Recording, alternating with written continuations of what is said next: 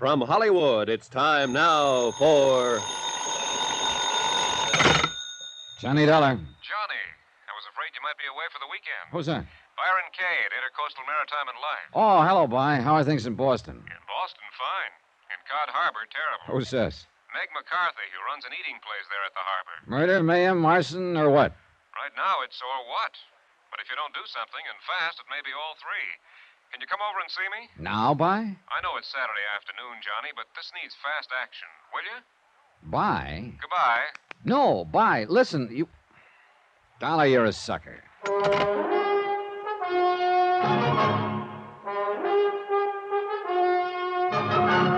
Tonight and every weekday night, Bob Bailey in the transcribed adventures of the man with the action-packed expense account, America's fabulous freelance insurance investigator. Yours truly, Johnny Dollar.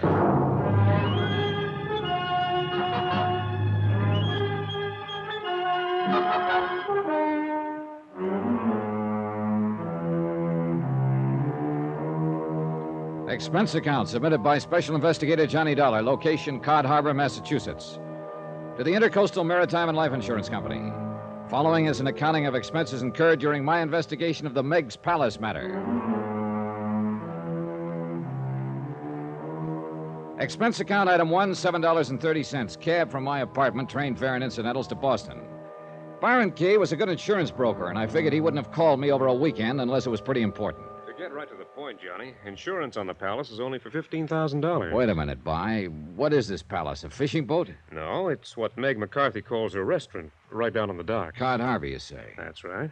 Well, what seems to be the trouble over there that couldn't wait till after the weekend? Well, like I told you, this character, Meg McCarthy, runs a so-called restaurant down on the docks, the Palace. I sold her $15,000 insurance on it. And, Johnny, it's quite a place. What do you mean by that? We also carry $25,000 straight life insurance on Meg herself. Separate policy, of course. Which one are you worried about, Bye? Both, I think. Huh? Matter of fact, the more I think about it, the gladder I am that she didn't fall for my pitch when I tried to get her to increase the coverage on the cafe. If she had, our necks would really be out. Well, what's the matter? Isn't it worth $15,000 now? Oh, sure, at least. Even if it doesn't look it. You know, the stoves, equipment, and all that sort of stuff are in the coverage, too. Then I'm afraid I don't see what Thing is this, Johnny. Meg has been threatened. By whom? How? Who knows? Anyhow, she's notified me that there have been a couple of attempts to set fire to her place. Since she lives upstairs in it, that means danger to her own life, too. Uh-huh. And the whole $40,000 is at stake. Yes. Will you go up there right away and see what you can do? Today? Tomorrow? Sunday? Look, maybe you can get in some fishing. I understand you're quite a fisherman. Oh, now, the last 3 times I was promised fishing while working on a case, all I did was cut bait. Proposition. If you don't get in at least a full day's fishing trip while you're up there, I'll double whatever you line up on your expense account. Sounds mighty tempting. How about it, Johnny? Okay, Bye. You asked for it. Item 2, $11.95, transportation back to Hartford, then on to Cod Harbor the next morning. Fine way to spend a nice warm Sunday. Nice place, too, if you lost your sense of smell. There were 2 or 3 dozen fishing boats of all shapes and sizes tied up at the long dock and piers that comprise the important part of the village. For housing, there was a scattering of weather-beaten shacks, 1 store. Meg's Palace turned out to be the biggest, most disreputable-looking of the dockside eating places, and since there was a close sign on the front door, I went around to the back. And I tell you, get off the clean scrub floor of me lovely joint your water is facing below. I'm sick and tired of looking at that whole... No, look here, Meg. I just come back to apologize for the... But the next time that mangy, scurvy crew of the Lily Ann comes in here and gets drunk and brawls and carries on and busts up me fine glassware and china, to say nothing of a couple of wooden chairs and a fine listen table. to me, darling. now. Don't you darling me, you pig-faced squint No, eye. Meg, put down the frying pan. No, sir, not until you get your filthy hide out of here. I'm running a respectable joint, and the likes of you and the ragtail crew of yours have got no place in it. What's more, and furthermore, I won't have you around. But Anyhow, I only so come to pay for the damage my boys did last night. Now, look here. Hey, that's a laugh. Pay for the loss of me dignity, to say nothing of me Make me trade. little buttercup, please. Now get out of here, Willie. Get out.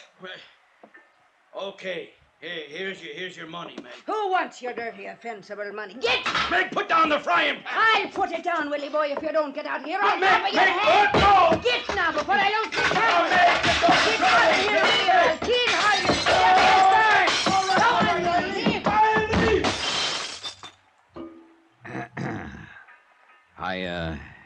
Excuse me, Miss McCarthy?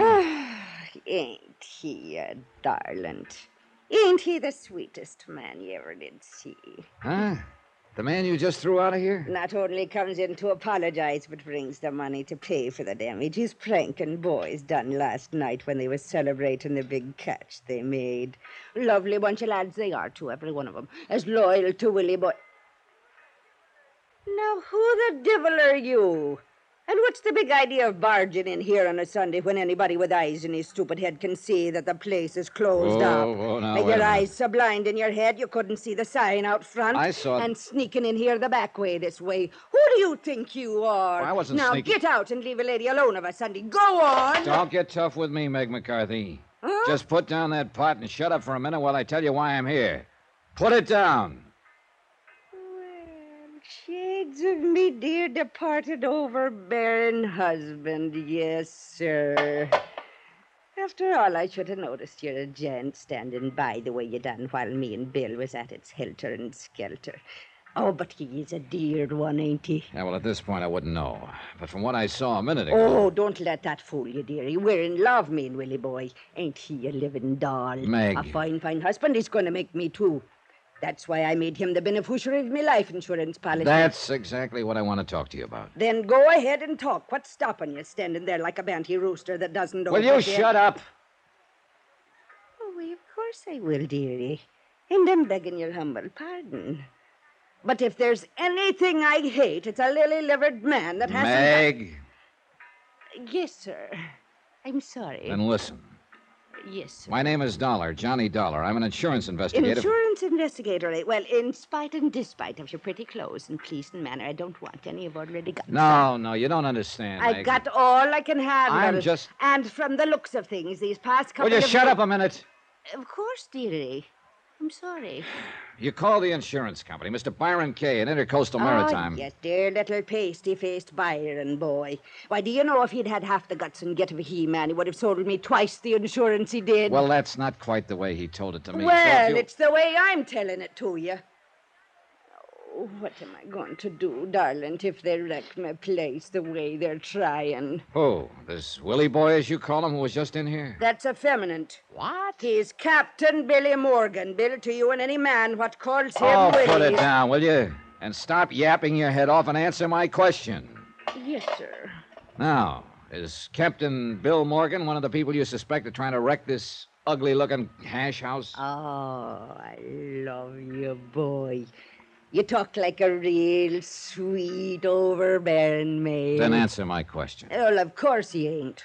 Willie boy wouldn't hurt me any more than I'd touch a hair of his pretty head if he had a hair on top of it. All right, then who? Johnny boy, there's a dozen of 'em like to see Meg's palace burned to the ground. Blast their black thieving souls. Why? Because I give 'em the best and the most food in the harbor. That's what the man gets here. So what happens to the silver plate in Ernie's Manor House and Irving's chop suey joint? Well, I'm putting 'em out of business, that's what. So you think they're trying to put you out of business? Think it, I know it. That's why I telephoned that sniveling, lop-eared Byron Kay to send somebody down here and make 'em stop it before he had to pay off a lot of insurance on it and maybe even on me. Why else do you think? There have been some attempts to set the place on fire, I understand. Why else do you think a lady like myself would take to sleeping on the bar down here every night, getting a creak in my sacred illiop? But I'm getting sick and fed up with it. Don't know that I blame you. Now, look, This will you... trying to keep awake all night every night to keep them from burning it out from under me and me with it is making a fair shadow of me from herself out of me. I'm losing me strength. But not your I- aim. Look, while we talk, I'll help you clear up some of this. Well, mess. the devil you will. It's not the man's job, especially since you ain't romantically inclined towards me. But you would let Bill Morgan clean up for you, huh? He was the cause of it, wasn't he? So if he and his boys don't show up before nightfall and take care of it, so help me, I'll keel-haul them every one. Besides, if he's going to be me old man when the fishing season's done, he's got to know how to keep in line. Now, Now, you say there are people you suspect of trying to fire this building. 3. All right, 3. Now, who are they? The owners of the other restaurants here on the docks? Aye. First, there's Clem Harris, what runs the Silver Plate. Oh, and a sly one he is. Yeah, what do you mean? He's too soft and polite and soft-spoke. Me, I never trust a man unless he talks up like a man. I guess that's why I like you, dear. Well, who are the others? Ernie Turner at the Manor House Cafe. Oh, yeah. Is that the big place down at the other end? What? The little hole in the wall next to the bait stand. And half the time the customers don't know whether they're getting bad food or thawed out bait. And the third one. Yeah? Ah, that stubborn mule that runs Irving's chop suey joint. Irving who? What's his last name? Irving? His name's Tony. His name... Now, wait a minute, would you please? Sure. Tony Fortino, Italian. Then why is it called... Why a chop suey place? If anybody has eyes, he would have saw how the sign was changed. First, the Chinese had it with chop suey. Yeah? Then came Irving with kosher, so he added his name to it, and now it's Tony. Well, then why... Only there wasn't any more room left on the sign, so stop complaining. Okay, Meg, you win. But have you any specific reason to suspect any one of them? One of them? I suspect them all, the dirty conniving. Why? Because they're a dirty conniving... I'll tell you why. Because they won't sell out to me. Because they all three keep open competing with me, and that's 3 against 1, so they're a dirty conniving... All right, you said that. Well, aren't they? How would All right. Yes, sir. I love it when you speak to me that way, Johnny boy. So you said. Now, I asked you if you have any specific reason for suspecting any one or all of them. Well, of course I have, on account of the threats they sent. How do you know they sent them? Because I suspect them, that's why. And what happens 3 times they try to set fire to my luck. Meg, you don't have one bit of actual evidence against any of them, do you? Well, do you? no. But I suspect the dirty Hold conniving... it, please. Are you sure those fires weren't accidental? Accidental? Well, with all the dirt and grease you leave around this In shack. the middle of the night with a stove fire banked like I've been doing it for 20 years, and with all the fires starting outside where they have no business. Look, Johnny boy, I'll show you where they started outside. Well, now, that's a good idea, because so far, I confess I can't get very much alarmed over what's happening. Hold it. Don't the whole town know I'm closed on Sundays? Hello, and what kind of a blubber-headed income-poop would be calling Meg's Palace on a Sunday when everybody knows... I want Johnny Dollar. Huh? Oh, of course. The gentleman's right here. It's for you, Johnny boy. Oh? Hello, Johnny Dollar. We know why you're here, Dollar. Oh, yeah? Who's we? But you won't be here long, understand? Well, now, that's a matter of opinion, isn't it? Either you go quiet the way you came, or you go in a long wooden box. Get it? Now, what is it, Johnny boy? Come on, Meg. Let's get to work.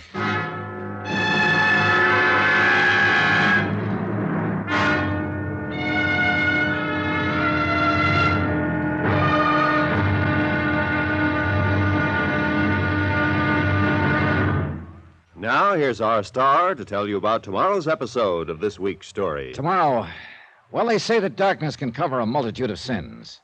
It can also cover a strong man armed with a deadly weapon. Join us, won't you? Yours truly, Johnny Dollar.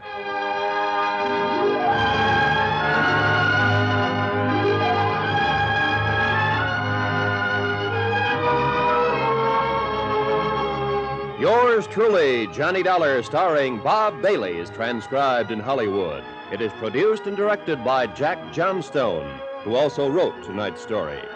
Be sure to join us tomorrow night, same time and station, for the next exciting episode of Yours truly, Johnny Dollar. Roy Rowan speaking.